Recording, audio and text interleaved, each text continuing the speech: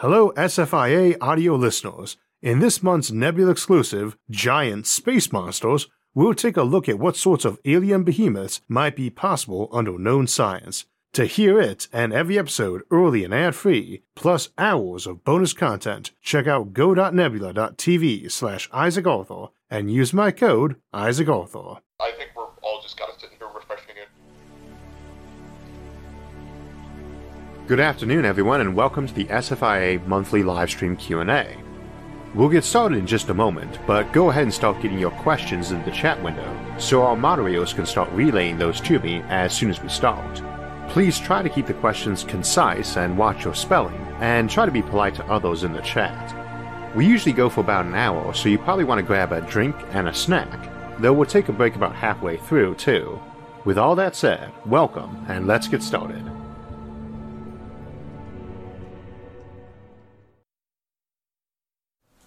Okay, it looks like we are live, but we're having some technical difficulties getting set up. For those of you who came in at 4 o'clock, we're sorry for the delay. Notification on my phone.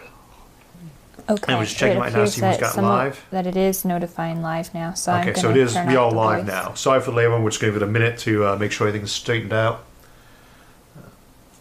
It looks like YouTube decided to change around its entire live streaming system and key on us in the last month. So always glad for those little technical changes. Welcome to fall. Yeah. Fall into change. Sindri, can you just confirm real quick that we've actually got this live? Oh, I see a picture of you this time. Yeah. Well, it looks like the nice prepared advanced thing is not actually there, but... Alright. Okay, so let's go ahead and get started with the questions. We'll sort any problems out in the meantime. We have to break in about half an hour. Okay. Well, we had a few questions from September that we wanted to address while people are adding their questions to the chat. So please be sure to do that if you want to get your question in on this live stream. And the first question we're going to answer today is from Nicholas Nelson. What do you think of nuclear space planets? Nuclear space planes? We did an episode on those. I'm sorry, planes. Nuclear space planes. That's why you're looking at me funny. Let's rephrase that question. What do you think of nuclear space planes? That's what happens when people put typos in the questions. Well, we all talking about nuclear space planets. We had that come one time with, what was it, rocket raccoons or something? Vacuum raccoons. Nuclear space planes. We did an episode on the nuclear option some years back, looking at using them. And one of the things we stressed there is that they're great for interplanetary stuff. They're great for cislunar travel. But the biggest problem they have when you're dealing with them as atmospheric craft is they do make for good space planes. They do make for an ideal way to get off the planet cheaper. Though not as much as you might hope for the more advantage you have with nuclear. And of course the problem though is you have the big issue that planes are flimsy. Planes blow up. Planes get shredded. And planes full of radioactive material that do that while they're traveling can potentially be spraying that all over the place. Now, mind you, 20 kilograms of fissile material is not going to leave a state that flies over in some kind of disaster zone, but it's not an ideal scenario. And also, you have the option to blow up by the pad, which would be a lot more concentrated. And of course, that is only for certain types of nuclear engines. There are some, what we call a dirty engine, that are actually great for deep space, which is already irradiated, but which you never turn on inside an atmosphere. That would be like a war crime, because it basically shoots radioactive material out the back. So certain types of ones, like the nuclear thermal system, those are safe so long as the thing doesn't actually get destroyed in the process of flying. So I don't see nuclear space planes really being much of an option on Earth in the future. Okay, we have a donation of $10 from DeWall, and he says, I know you're a fan of the Bobiverse series. There is a darker version that Dust is putting out. The author published the whole thing on Reddit, and he wants to know if you have heard of Chrysalis. Mm-hmm. I actually have just a couple of days ago. I haven't had a chance to watch more like the first 10 minutes of the first podcast on it. It is a very similar style. For those of you familiar with Bobiverse by Dennis E. Taylor, which, quick congratulations to him. I just noticed he had the Best Times, New York Times bestseller list today or yesterday. With his new book, which I actually was an alpha reader on. What's the name of that book? That book series is the Bobiverse series. The new book on that one is, oh wow, because he changed the title in the middle of it. I think it's the Heaven's River now, but it was the Search for Bender originally. But the Chrysalis series, I haven't had a chance to look at it too much, but it is one of those ones where I think they're trying to look at von Neumann machines from more of an angle. The first bit of the podcast reminded me a lot of the original scene from the novel Consider Phoebus by Ian M. Banks. It seemed like it was a little bit darker, but I hadn't had a chance to evaluate the whole series yet. I am looking forward to listening to it more. Very good. We have a question today from Isaac Bordeaux. What do you think is the future of movies? What will they look like during something like a galactic empire? Well, I don't know you really have this year's movies so much as a key idea. One of the things about space-time lag is that whatever Earth releases is going to reach those places as brand new to them. They won't know it's coming out even if it was a century over by the time it reached them a century away, because that light lag issue really does keep everything up to date. You're not waiting on it anymore, and you're waiting on it here. Getting your revenue back or your ideas or comments back from them, if you release something, that could take a while. You release a blockbuster, we're going to see how it's going to do across the galaxy, be in for a 250,000-year wait for all the information to come back from those places, seeing whether they liked it or not. Which that could be somewhat cost ineffective. Might be, yeah. How you'd actually go about monetizing almost any information system that's proprietary across multiple solar systems is very hard to say, but I suspect that's an important question to get answered, because until we've colonized probably several thousand star systems, the majority of the population is likely to live in this one, and the majority of entertainment, things like that, is likely to come from this solar system. So, and it's important not just as a revenue stream for this system, but also as a way of homogenizing the colonies that leave. So not just off on their own, completely mutating away from our culture and potentially becoming hostile. Which also means it's important to turn out good movies, because you don't want to make them hostile when they see whatever you sent out was crap. So you recently did an episode on Mars, and you have a question from the Duroc. Are Martian salt underground lakes suitable for life forms? Until we've actually had a chance to analyze them and see their extent and their actual composition, we really can't speak to their ability to be life-bearing. I'm amusingly, since we are not always as good as we should be about sterilizing things we send out there, if we do send something out to probe them directly and it turns out they are very suitable for life, they are likely to rapidly become full of life, assuming they're not already so. And again, anything in the solar system that is really really ideal for life is quite likely have already gotten at some point, even if it was just from some collision or explosion off of Earth, sending some very durable and hardy microorganism to those moons or planets. But we just don't know until we're actually there, and we also want to make sure we avoid jumping the gun on any of these things in terms of how suitable they are for life, because we just did that with Venus. The big surprise thing about Venus, having phosphine gas, now it looks like that measurement was wrong. And so until we've actually explored these things in detail and studied them, they could be as hostile as living in a jar of rat poison, which is what phosphine gas is, or they could be a paradise. So we just don't know until we actually get and look at them directly. Ellie Void says, do you think that the only way to travel beyond Earth is as cyborgs, considering the limitations of human biology? One of the things I always like to say about cyborgs, and also in terms of things like genetic engineering or virtual reality, is we want to be really careful when we start using definitions like what is a human versus what is a cyborg, or what is real versus what is augmented reality or virtual reality. I'm wearing glasses. I'm a cyborg. What we usually mean by that is someone who's got a lot more machine or computer augmentation than we have right now, but that's a moving goalpost. I don't think you're ever going to have anyone who actually just declares themselves to be a cyborg. The original term cyborg, though, wasn't even talking about mechanical bits. It was the term coined for modifications by drugs or gene therapy that we might have to do to astronauts to get them to be able to live on other worlds. We would have a hard time probably living as we are on a lot of those planets, even inside pressurized facilities.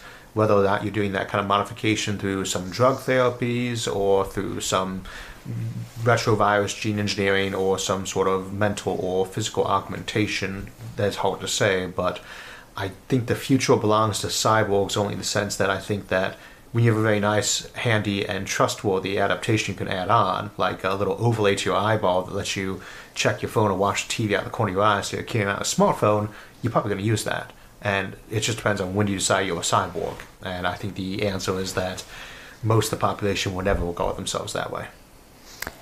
Radek Marcinko says, what do you think of qualitative classification of extraterrestrial civilizations instead of quantitative scheme of Kardashev's? The Kardashev scale is useless for qualifying civilizations. We have 2 episodes coming out soon, though. Kardashev scale is basically planet, star, galaxy in terms of energy supply. Stars vary in intensity by factors of 1 billion or more in terms of brightness. So that's not a very handy scale for precision. And all it does is talk about your power consumption. We have the technology to make a K2 civilization right now if we actually had space-based infrastructure. And yet when people think of a K2 civilization, they're thinking some, giant galactic sprawling empire whose capital world is long since developed into some kind of massive Dyson swarm. And that might be how most of them would be, but at the same time, it doesn't tell you anything about that civilization. They might be really low-tech, they might be really high-tech, they might be really populous, they might be a population of one Matryoshka brain. They might be completely digital, they might be biological, they might be made of silicon, we don't know. So any type of classification system you're going to do for a civilization, though, is going to end up with those same kind of problems. You can do things taxonomically, but you can take traits that every civilization would be expected to have. Don't try to use a single trait, though, as measurement. How much power they have, how many people they have. You'd want to use all of the above. Our very first episode of the show, episode 0, we had a megastructural classification system when I brought up there, and I've never brought up on the show since then because it was never really intended to be something for discussion. It was basically how do you qualify these things in terms of their size, their overall type, rotating versus artificial gravity or a shell world, for instance, and the population they're designed to keep on them. And that's probably a sort of thing you have in the future is not a single classification system of power or population, but all of the above. And you just have different letters, assignments, etc. to make that. Johnny Wings says, I'd love to see you go over the Orion project again. I felt the nuclear option, went over it too briefly. Could you think of any way to improve the nuclear pulse propulsion idea and make it work? I think the person would definitely agree with you that we would cover that way too briefly would be Stuart. Beyond Nova's his usual call sign online. He's one of our editors for the show on and off, and he's very into nuclear propulsion as a researcher on it. But I think the issue with post-nuclear propulsion is that you are basically using hundreds, if not thousands, of nuclear bombs to propel a ship. You can build a ship, still you have to handle that. The question is, can you build one trustworthy enough that you're going to let them have that? Whereas you could probably do a light sail system a little bit easier. Nuclear propulsion in space, I wouldn't want to try to do that as an interstellar star drive until we've actually started using it locally more. In which case we'll know a little bit better how to control it and how to use it more carefully and in a very efficient and hopefully safe manner. But we probably should look at Project Orion again on Project Daedalus. But I think that for now, we've covered the basic drive systems as much as I'd like to in the immediate near future, maybe sometime next year. Thank you. Madruk Zeke says, what is the future of sapience? Will we see total self-awareness, or will non-sapient but hyper-intelligent beings lead the future? It's a really tricky question to separate sapience out from intelligence. Sapience is a word that we try to use nowadays to distinguish something that's like us as opposed to just sentient. Now we'd say things like a horse or a whale or a cat is sentient.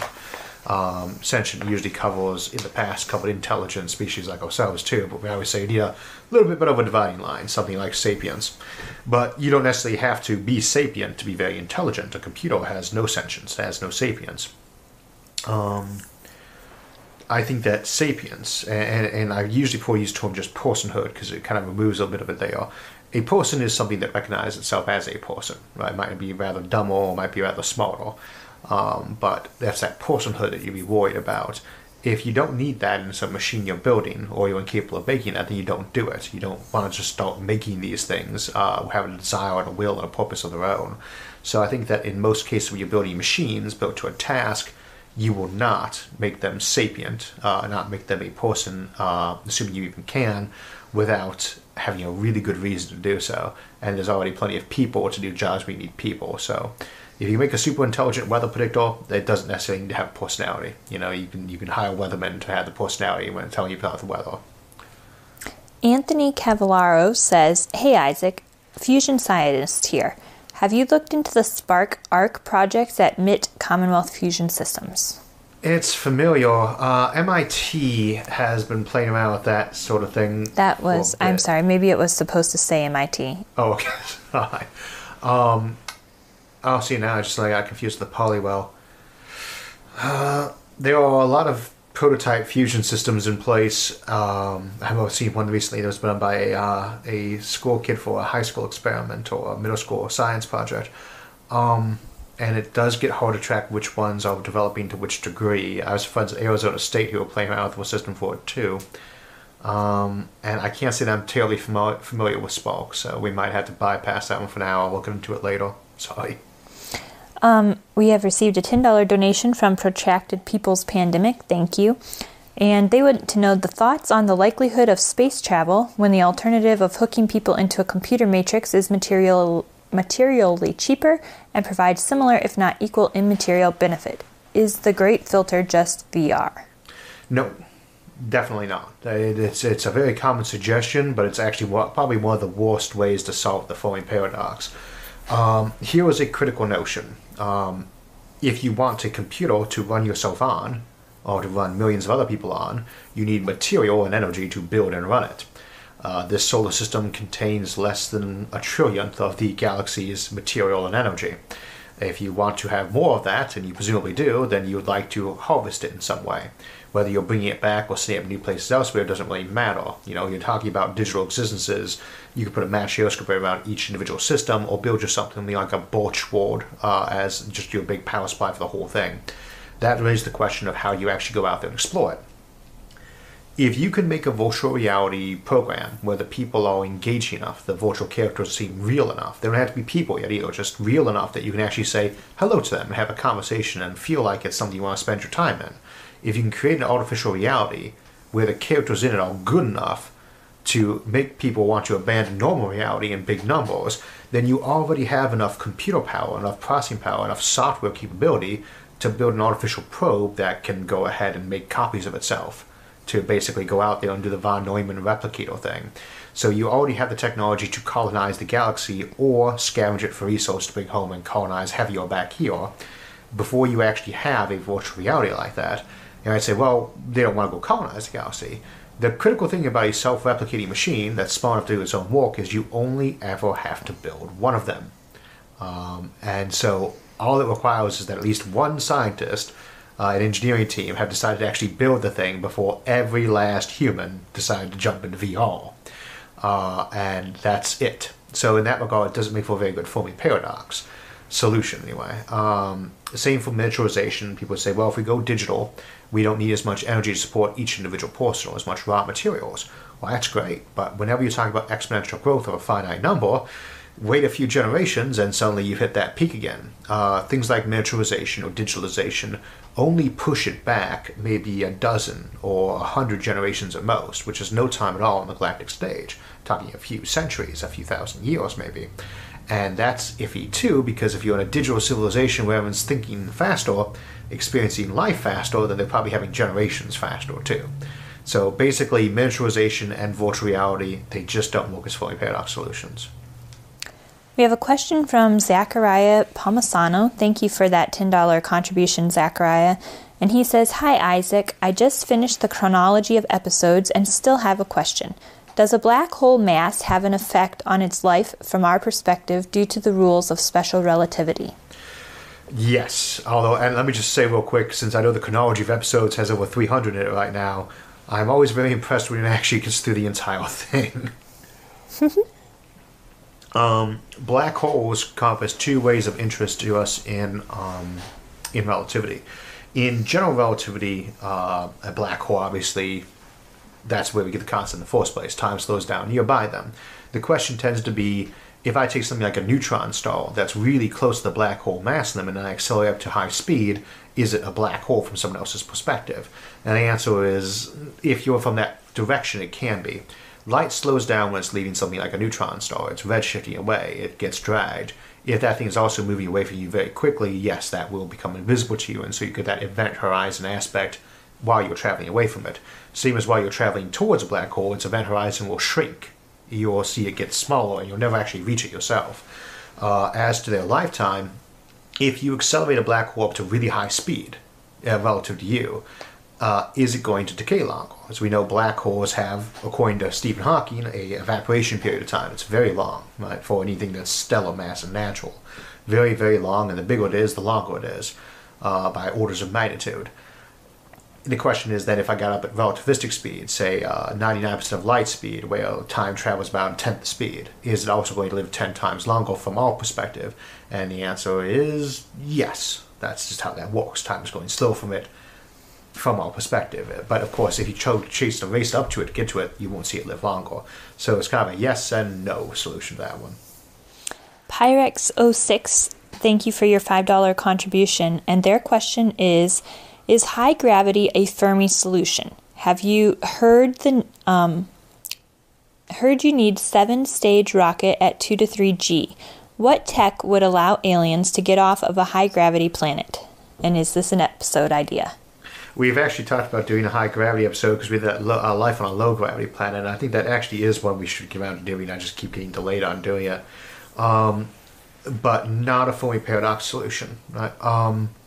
If you're doing the, get all your eggs out of a basket before you kill yourself thing with civilizations as a Fermi paradox, it certainly helps, because every extra minute you've got all your eggs in one basket on that planet gives you more time to wipe yourself out. It means there's a lower probability of getting off. So if that's the main solution to the Fermi paradox, that civilizations destroy themselves when we get to our technological level if they don't get out into the galaxy first, then higher gravity planets will be less commonly featured in the galactic civilization. However, there are many ways to get off a planet, and high gravity is certainly not helping the process, but it isn't necessarily hurting it that much either. You need a much stronger chemical rocket to get out of your solar system, but you still have, off your planet that is, you still have the option of things like mass drivers or orbital rings. Is it hard to get up from them? Yes, absolutely. But you also can start taking advantage of options we don't normally bother with because they are minimal gains, like, vacuum balloons and raccoons, that rockets that are balloons that float up and then you launch from them. And those can help you deal with some of those issues. Hypersonic planes, skyhooks, you start needing to use all of these. It's likely it would depress their rate of development, but they still know the sky's up there. And if we're going to develop systems that will get us off this planet for, dollars a pound, that we need to really be a spacefaring civilization, that's going to work still on other planets. It might be a little bit more expensive, but they'll be able to get up there. And so double the gravity on that surface, they still can get off of it. They're just going to need to probably wait another generation or two. Atlas K says, everyone is asking practical space travel questions, and I just want to know which science fiction books Mr. Arthur would recommend. We have the book of the month we do a lot of time, although that's not always my favorite science fiction books. They're usually ones I'm very fond of. They usually fit the topic of the show. I would definitely recommend Dennis E. Taylor's Barbour series that we were mentioning earlier. That is a great book series, starting with We Are Legion. Other science fiction books, I always recommend Alastair Reynolds' Revelation Space series. It's probably the best sci-fi series of last decade. Classics, The Foundation. I don't know how the TV show for it's going to work out, but the book series is great, at least the first 3 books. The earlier books connected to that series, like the robot novels by Asimov, also great. Dune by Frank Herbert, the book series is great. Again, one of those cases where some of the sequels aren't necessarily as good. Ender's Game and a couple of the other novels like Speaker for the Dead or Ender's Shadow by Orson Scott Card, other good classics. There are so many of them, a bunch of them on the shelf behind me, but I don't know if you guys can actually read those titles for the screen. I think you mentioned many of them in your list already. Probably. If you go to our website, isaacarthur.net, which we usually link in episode descriptions, there is a tab that says books, and that has a gigantically long list of books that we've recommended. I think there's a few hundred entries on it, so that's probably a good place to get started. And many of those aren't books, they're book series, so it should keep you something to read for several years. Or at least a very long winter. Yeah. Explosive RPG Gamer says, will metallic hydrogen become practical, and how can it be produced in large quantities? The most obvious way to produce it in large quantities would be at the center of a gas giant, or at least its upper core. That's the question that we don't know the answer to yet, is can we actually keep it stable in anything we could build? It has to be maintained under such high pressure. And we still have so very little of it that we've actually produced in laboratories that we don't really know its properties very well. When you're dealing with a few atoms or something, it's not as easy to get that good solid baseline, things like melting point and pressure and the triple pointed material, as it is when you've got a few liters of the stuff to be working with. So metallic hydrogen has the potential to be the best chemical rocket fuel, period, if we can make it, store it, and use it. We did an episode on reusable rockets, but it was also focused on metallic hydrogen early in the Upward Bound series, so like year 3, I think it was. I believe the big news at the time was that SpaceX had just managed to land their first reusable rocket that way. So see that one for more details on how metallic hydrogen works. Geekus Maxima says, we hear from people in the tech industry like Steve Wozniak and so on. How will we reach singularity in 2050 or so? Do you have any comments on this? I don't think we will reach technological singularity in the next century. I think it's a very popular concept, popularized by folks like Vernor Vinge and Ray Kurzweil and others, and the basic reasoning goes like this. If I can build a computer that is capable of learning, or I can build a computer that's as smart as a human, it should be able to figure out how to build a smarter version of itself or a smarter computer. And the next one should be able to do it too. And the idea is that it will be able to do it faster. I'm not quite sure how that follows, that you'd be able to build one smarter than you faster because you're smarter. You're trying to build something even more complex. Humans have been trying to make a smarter human for several thousand years. Whole teams of humans, thousands of humans, have spent decades trying to make basic artificial intelligence, and we still haven't really succeeded yet. It's very primitive. The assumption that if I turn on a computer that's just a little bit smaller than a human, it's going to magically, on its own, without a team of each other, be able to make a smarter one the next day, that will be able to make another smarter one the next hour, that can make another smarter one the next minute.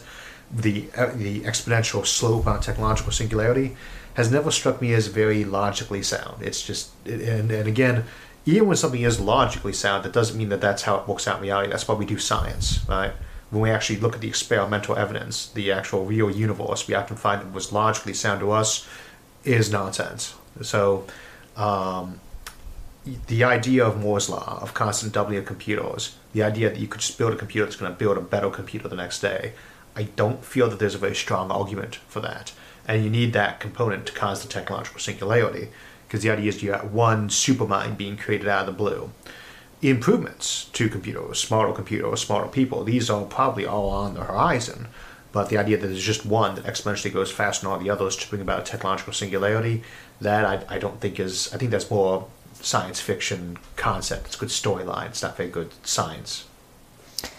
I think this question ties in. It's from Abby Prakish. Could a Neuralink-like technology lead to the network intelligence composed of mind-melded humans, forming the first super-intelligence? I can never hear Neuralink anymore without thinking of the paper where they show you the mouse, they plugged a chip into its head so it looks like it's got a mohawk coming out of its skull where they wired it in. It's a great accomplishment, but it's a little creepy and humorous. Can you make a hive mind by wiring people together? Can you make a hive mind by wiring computers together? Yes, if you actually control the networking protocols and software. Don't assume because you can connect people together that would make some kind of hive mind or connectivity. It's like telepathy. Assume you could read human minds because they do emit signals, right? We can pick those up on MRIs. There's nothing coherent about that. It's like assuming you could read a book by setting it on fire. You can't necessarily interpret that data in some kind of easy format. If you want to build a hive mind by connecting people's brains together by something like Neuralink, it should be possible, but it shouldn't be an automatic or easy process either. And then you have to ask yourself, we did do an episode on hive minds where we point out a lot like the word cyborg, and networked intelligence or a hive mind is a very relative term. We already exist in a hive mind. A social organism is a hive mind to some degree, group intelligence. It just doesn't really have group personality as much, but even then, various groups or organizations tend to have a bit of a personality even as they change over personnel inside them. On that same note, when you invent something like handwriting, suddenly you have a hive mind that includes people who are not only far away from you in distance, because they write your letters, but far away from you in time. You can talk to dead people. You can have dead people in your hive mind. So it's a bit of a relative term there. The question is whether or not it's desirable, and some people might find it would be or not, but I don't see many scenarios where you just do it on accident. I don't think you'd accidentally create a hive mind with a bunch of people just plugging into the internet with their brain as opposed to their smartphone. Let's take one more question, then we'll go to break. Okay, we have a $10 donation from Nathan Gallup, and he says, what do you think of the belief that we should not explore new worlds because we could contaminate any possible microscopic biosphere? Will this idea have any influence on future exploration? It's a great question. There's two key things on this. First is, if I come across a world that's got complex life on it out there, obviously we don't want to be contaminating that. And we're not really worried about spreading virus around. Those wouldn't likely be compatible. Be more worried about if the environment's anything like ours, all little microorganisms might outcompete theirs. So you go in and you send very sterile robots down the surface. You don't send people. And you might make that your normal process when you're investigating any world, because it's so much easier to send a mechanical probe down first. That makes the most sense. And when you've done a lot of probing, then you find out if there's any life there, and you say, well, it's okay to have people down there. And you might say, yes, if I find a world that has microscopic life on it right now, we don't want to touch that world because it's new and unique. If I find 1 billion worlds out there that have simple algae or basic microbes on them, no matter how alien, after I've cataloged enough of them, unless there's something interesting about them, we say, it's just a bug, So only with relatively complex biology, I think, would you try to quarantine it after the initial ones. There's so much to be learned, though. It's not really a question of should we preserve this for the sake of ethics. It's more of a, which is always a valid question, but also should we preserve this for the sake of economy? If you got into a planet with entirely different life bases forming on it, you want to study that. You don't want to wipe that out. That's got so many applications. So I don't think we have to worry too much about that conflict coming up into play. As to whether or not we ever need to worry about it all, we'll have to see how common life and how common complex life is out in the solar system. In the galaxy. All right, we're going to go on break for a couple minutes, and we'll see you then. We'll be on break for a few minutes, so it's a great time to grab a drink and a snack, as I'm doing. It's also a good time to get more questions into our moderators for the second half of the show. As a side note, since these live streams tend to be the only times I'm on camera and folks get to look around my office and studio, I want to take a quick moment to thank Perry Stevens of Woodwork by Me for the nice woodcut of the SFIA logo he sent me as a gift last month, hanging up behind my desk. If you want to check out more of his work, I'll leave the contact info up on the screen. Speaking of artists who work with the channel, I want to take a moment to thank all the animators and composers whose graphics or musical compositions appear on the show. It is a great pleasure to get to work with them, and a great honor every time someone tells me the show inspired a painting, song, short story, or for that matter another YouTube channel or podcast. We always have a lot of questions we don't get a chance to get to each live stream, though I try to get those in the comments afterwards, or to use a few to start the live stream off to give folks a chance to get questions in. But there was a question near the end of the last live stream by Bass Boylag asking about my opinions on cryonics, and if I'd freeze myself given the chance. The answer is probably yes, though the technology is still pretty primitive, and what you're really doing is gambling that we can preserve you against better future technology. It got me and Sarah talking about it, and I remember that we had never done an episode dedicated to cryonics, except for our Sleeper Ships episode, which is more about using it for space colonization. So I decided that we would do an episode on that, Cryonics, Frozen Civilizations, and that will be out mid-winter or early next year.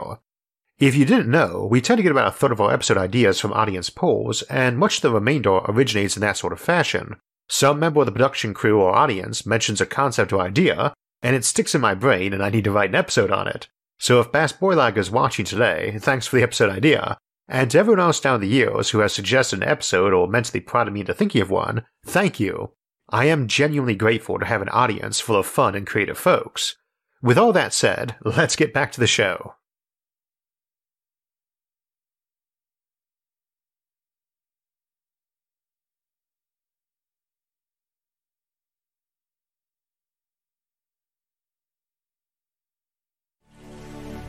And we're back. Sorry about that.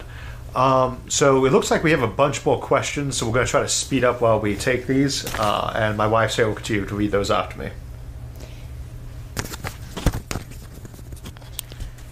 Okay, so the next question that we have here is from Brick Muppet, and thank you for the contribution. And they want to know, regarding your recent low-tech Spacefarers episode, how early could we have gone into space?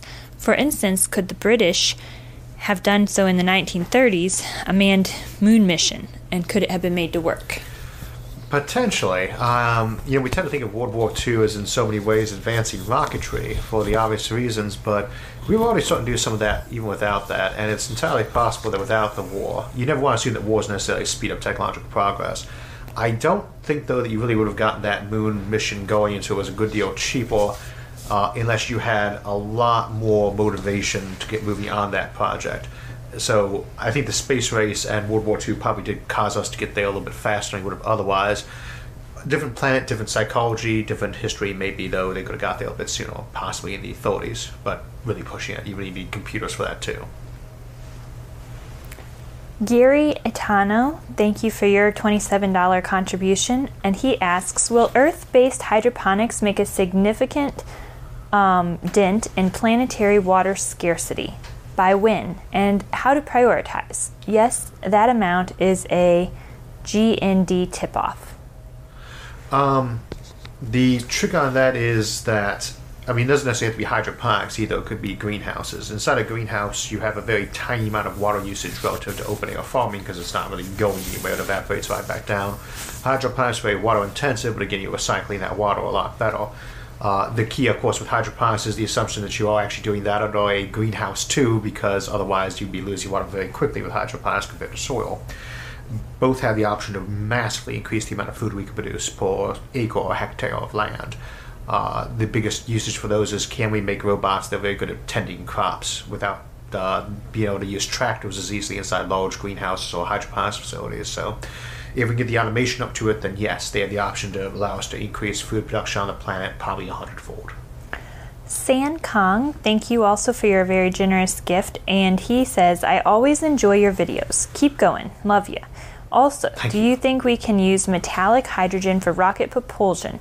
The pressure seems too high. It might be. It might turn out that you need something like graphene or better, or even active support to keep the actual rocket from exploding. Again, we just do not know the real pressures involved yet, and it might be that they're too much for any material you might be able to build. Metallic hydrogen may well turn out to basically be your densest material you can make out of that kind of thing, and it might explode under any normal compression. But we might find some tricks around that too. We'll have to have macroscopic quantities with first. Zoot Suit Jay-Z says, how would you expect taxation to play out in space commerce? Almost initially. To quote Veterinary from the Discworld series, the key to taxation is getting the maximum milk for the minimum moo out of a cow.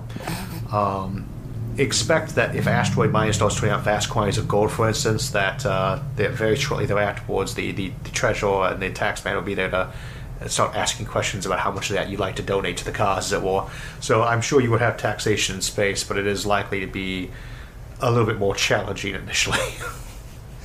Alistair Lachleal also donated $5 and asks, is it even possible to make a human level or higher AGI without sapience? Hard to imagine that level of IQ without at least apparent self-awareness. I don't know that you could have. It just depends on how you're measuring intelligence. A supercomputer has more processing power than an ant. We've passed that point some time back. Whether or not it is going to be enough that it actually be intelligent on its own, though, that's another question. You might be able to make something as big as a Matryoshka brain, a solar system-wide computer, without it being sapient. But I think the more brains you give it, the more likely you are to potentially be generating one, and probably the easier it would be to do it on accident or on purpose. So we just don't know yet, though. Virginia Hansen says, what's your opinion of planetary production? If there is life on Mars and Venus, should we preserve them or use the planets, since the life will never be sentient and will die off anyway? There is the question of whether or not it's even worth trying to quarantine a place for millions of years, if that's plausible. Can you really quarantine a planet for millions of years? And if you can't, then it doesn't matter, because it's going to get contaminated and destroy whatever primitive life is there. It's a lot easier to quarantine something like an O'Neill cylinder, which is why I often suggest the best way to preserve nature isn't to move the civilization off of Earth, but to build your protected biomes inside an O'Neill cylinder where you can keep it nice and safely inside. That might be the way we go with a lot of these things, is to put little nature preserves on them or around them in orbit. And again, that just comes down to a question of two key things. Do you want to preserve microbes once you've studied them and have samples of them? And do you really have that option? Because in many cases, it might be really hard to quarantine them, especially if most of your civilization says, why are we preserving microbes? We studied them. They don't have any importance beyond that. Willie Tepps asks, someone mentioned that you could ignite a gas giant by dropping a nuclear device into its hydrogen-helium core. Is this possible? Not really. You could probably do it by dropping, you could do it by dropping a neutron star into it, for instance, but that's not really igniting the gas giant. The neutron star, while vastly smaller, also vastly outmassed. So what you're really doing is igniting the neutron star with some new fuel from a gas giant.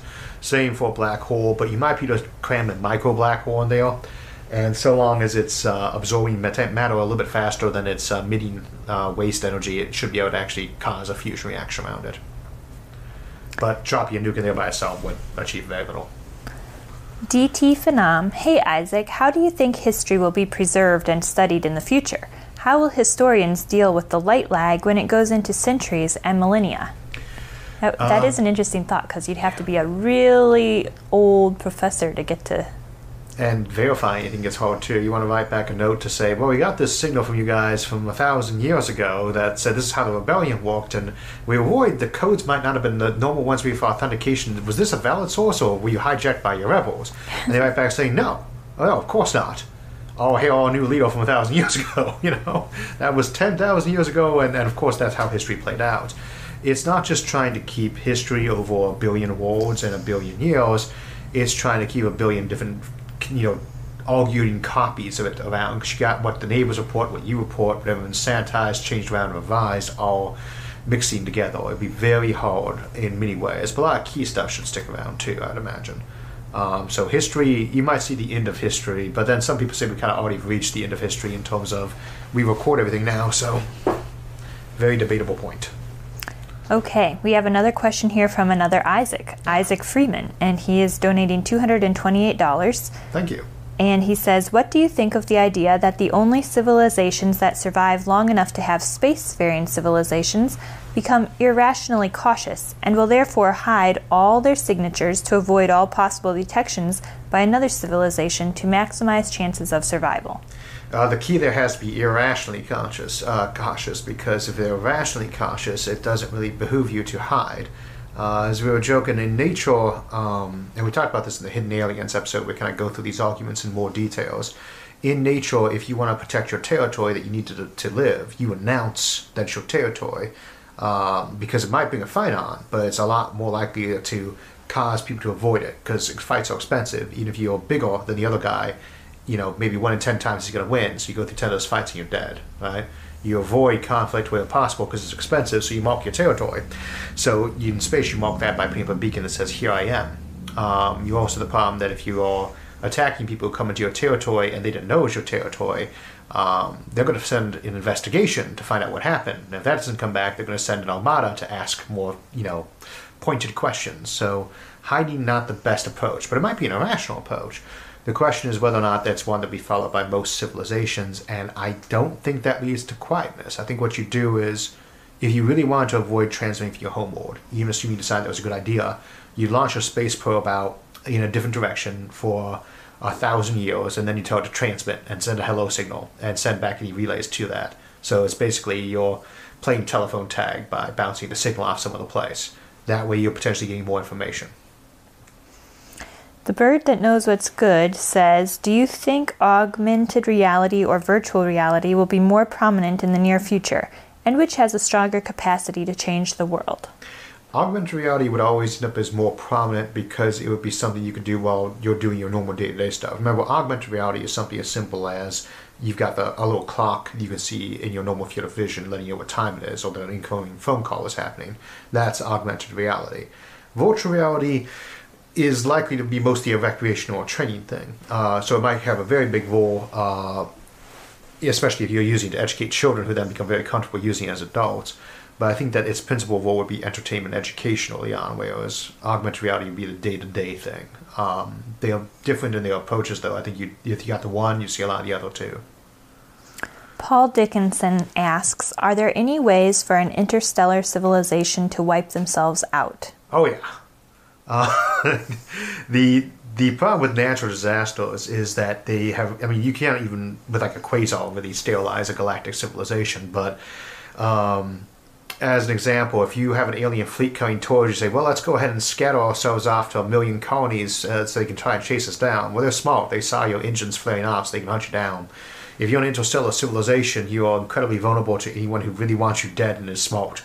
They know where you live. They're just going to go and pound on your houses. It just takes them longer to get to all of them.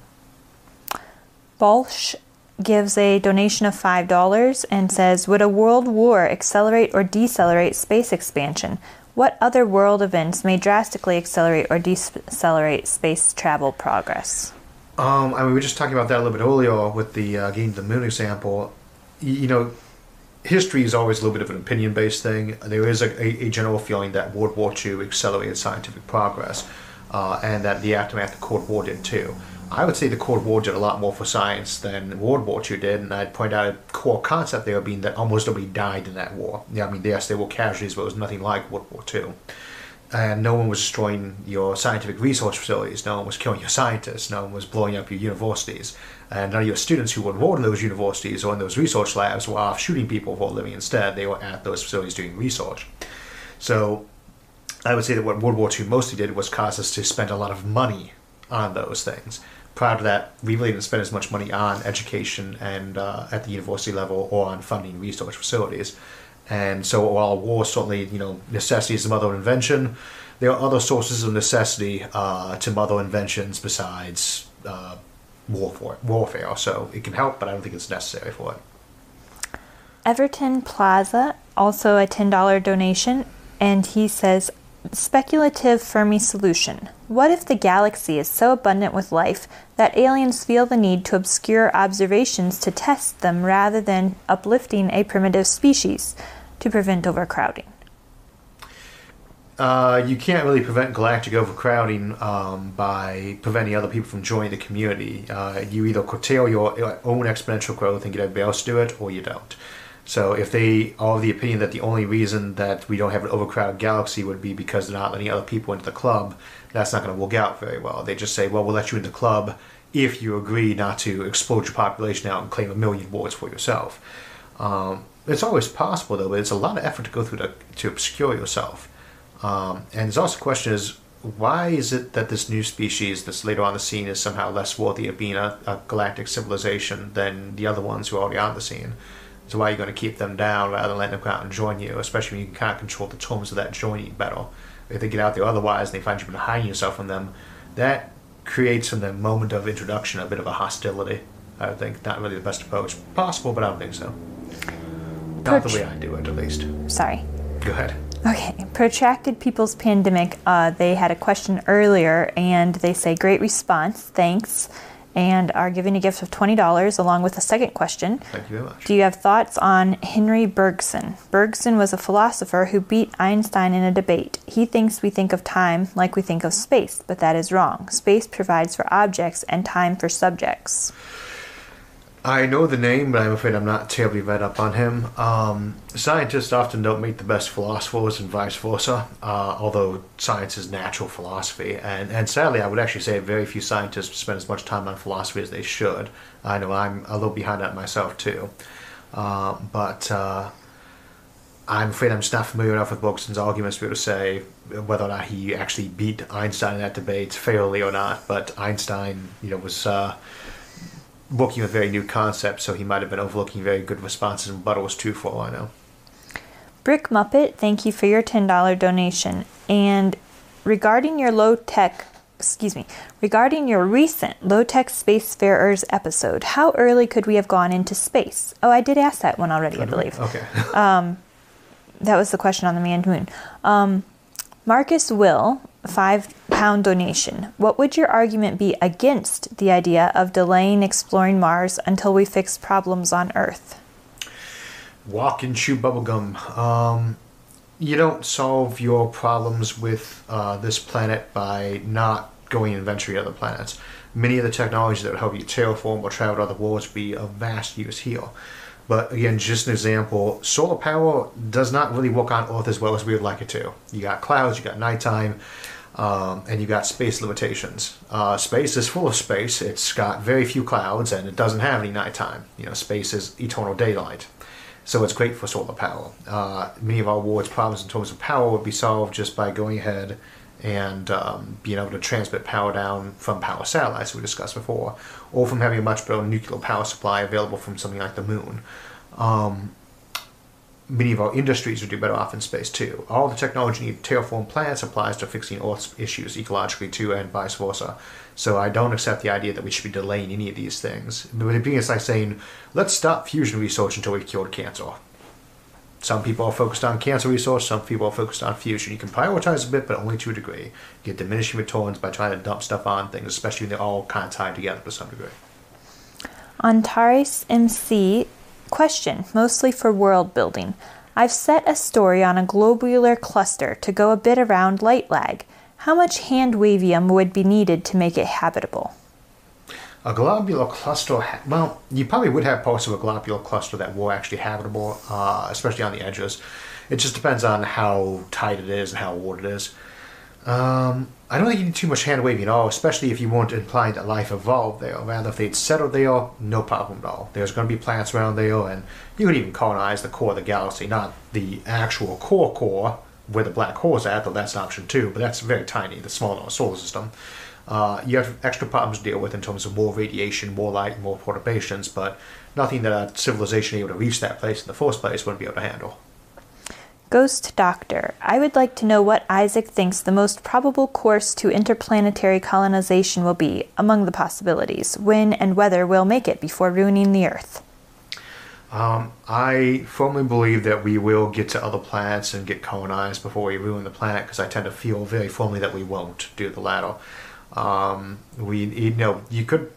always have problems facing ourselves. We've done very good at managing to fix, avoid, or mitigate the damage from other previous crises. Patience and optimism help, and they're not always warranted, but I usually find life is much better if you approach them that way. As to our first colonization target, I would say the moon, then the asteroid belts, except I'm sure we'll end up doing Mars before we do most of the asteroid belt too, because we seem to really want to. But I don't think Mars really offers us that much as a colony, other than practice. Timo Bryn, do you think it's smart to start our real outside Earth activities by colonizing a planet instead of starting with bigger habitats and space installations? I'm sorry, I guess that's similar. I guess we kind of just answered that one. And we are trying to get through these faster because I gather there's a bit of a backlog. I've already passed our normal time, but we did start late due to the technical errors. The moon's the first place to really get colonized for resources, but we're not really all that interested in colonizing the moon. We're interested for raw materials. So that's kind of a key thing. If we want to colonize a planet, that becomes a focus, it's a purpose. But if you just want raw materials to expand into space, start with the moon, start with the asteroid belts, and build around Earth, and build where you need to. So Isaac Freeman has a second generous contribution for today, and he says, what do you think of the idea that the only civilizations that survive long enough to have spacefaring civilizations, did I read this one earlier? Did you? Become irrationally cautious and will therefore hide all their signatures? They get repeated in the... No, I'm sorry. I think maybe I did misread that one. Okay. Lacuna Craft, $10 donation. Love the work you do, and I'm wondering your thoughts on landing on planets versus just using them for their resources. Space habitats seem to have a huge amount of benefits compared to the planetary colony. Did we just do that question, didn't we? Or something very similar? Well, everyone knows I'm a big fan of space habitats, so the more we can be building them up, the better. You can make a space habitat to be almost any kind of ecology setup environment that you want to be. Planets are more limited, and you have to do all or nothing. You have to colonize the entirety of the planet in most cases, as opposed to just building one island-sized cylinder hab. Joseph Vizcoletti, £5 donation. Would it be practical to build unmanned space infrastructure, which is using fission power, and space reactors for cooling? I'm sorry, fission power and space for reactor cooling. Yes, but you got to keep in mind, when you're as close to the sun as we are, you are in a state of perpetual light. So the first thing you have to do is build a big mirror around yourself, a big shade, to keep that light off you so you can actually cool down. And you do want it to be a mirror, because otherwise you're absorbing all that heat. Then you can do radiators. You can potentially be doing that all the way up by the sun. So you can cool anywhere in space with a big umbrella. But you're often going to want that power anyway. If you're trying to block that all out, why not just use it as your heater too? So yes, you can use it as a cooling system, radiating fins, but I think you probably always use that in combination with sucking up that energy too. Akaros with a 20-pound donation. Have you heard of Gavin Wince's existence theory of three-dimensional time, or H plus H negative Higgs boson? Also, what are your thoughts on hidden antimatter in the universe being responsible for strange things not explained by science? I have heard of that, but I gotta tell you, I barely remember any discussion of it. I am not as up to date on Higgs boson stuff as I should be, and all I remember for that is just the name. As to hidden antimatter, if there was an equal amount of antimatter produced as normal matter, it presumably has been hiding somewhere, but I'm not thinking of any strange anomalies that it could be causing that would have the function we'd expect antimatter to have. And while antimatter is super rare, we do know its properties really well, so you'd expect all those anomalies to correspond to what you'd expect from antimatter popping up. Okay, I have 3 more questions from today that I think we can get to in our time frame here. We have a 10-pound donation from Hiroshi, and he says, would a strange matter gun be a game changer? There's a thought that with, there are 6 types of quarks. Up and down make up almost everything in the universe that we're used to dealing with. You also have the strange, charm, and bottom and top. I'm not sure why we have a top and a bottom quark as well as an up and down quark, but we do.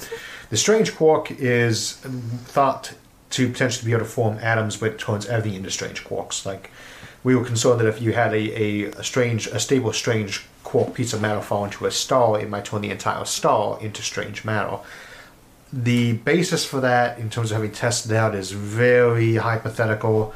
I'm not even sure if that's still allowed under the current theories, but if it did have that property, obviously that would be a incredibly potent weapon, like anything else that you're deploying, that it kind of has a escalating effect. If you can shoot a seed of strange matter or something and it turns everything into strange matter, wow, what a weapon, because it's probably going to blow up the planet if you hit it with one little particle of strange matter then. You can't just change around all the quark bases of some planet and not have it explode, basically. So if it works that way, then yes, that is a very, very powerful weapon. Tom Smith has a $5 donation. Do you think the Star Trek replicator or something close to it will ever be viable? No, never. In the way that we see it mostly used, which is to get tea or grey hot, yes. In the sense that you could probably very rapidly spit out hot water and tea flavoring into it. Very fast processing of food or things like that, very customizable things, yes. But that kind of rapid assembly, especially when they say they're assembly out of raw energy like that, that, even if you had cheap teleportation like they have in Star Trek, should result in vast explosions and deadly levels of radiation every time you used it. I think people tend to underestimate the amount of energy involved. This cup, if it were made out of, if we totally turn this into raw energy, this is about 1 kilogram here, and it should go off at 10 to 17 joules of energy if it was just exploded.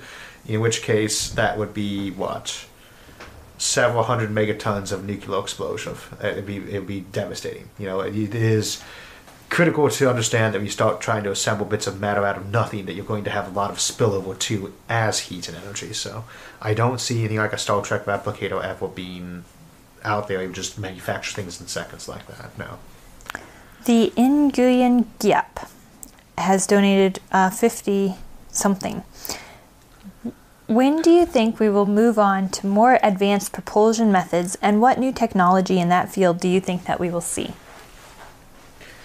It depends on what you mean by more advanced. If you're talking about like the ones we have right now on the drawing board or prototypes of, but haven't actually built in mass, like an ion drive, Vasimir, or even like light propulsion. We often like to talk about using solar sails or laser propulsion. Those are not really what I think of as new propulsion as new theory, in some other way like the Alcubierre drive would be. On the other hand, any one of those could suddenly hit the prototyping, testing, and real economic and industrial usefulness level in years or decades, something like that. And it's hard to predict how long that would happen. I never thought reusable rockets was going to be something we'd see in a decade. And decided to say with SpaceX, they really surprised me there. Any one of these technologies, I only thought it was being much easier to do than a reusable rocket that could land itself. but we'll just have to see how that kind of develops. I would tend to bet the big focus for interplanetary travel for now will be on the ion drive, just because you could potentially do that with solar power and not have to use nuclear, which makes a lot of people uncomfortable in terms of getting the resource up there. So ion drive is probably going to be the biggest focus for new propulsion for interplanetary travel for now. Do we have any other questions, or are we good to wrap up for the day? Well, that was the 3 that we were planning to get to, so I think we'll have to save the rest for kicking off our November live stream. We sure will. If you've got any other questions, put them in the live stream. We do try to carry those over the next time. And you can also put them in the comments. I usually try to get back to them within inside a day or so to give some answers. So thank you everyone for joining us today. Sorry for the early hiccup with the technical glitch getting started. And we will see you next month, and we will also see you next Thursday. So that will wrap us up for the day. I want to thank everyone for joining us, and again, if we didn't get to your question, feel free to post it as a comment below, and I'll try to get to it this evening. Also, you can continue the conversation at any of the forums on Facebook, Reddit, Discord, or our website, isaacarthur.net. Thanks for joining us, and we'll see you Thursday.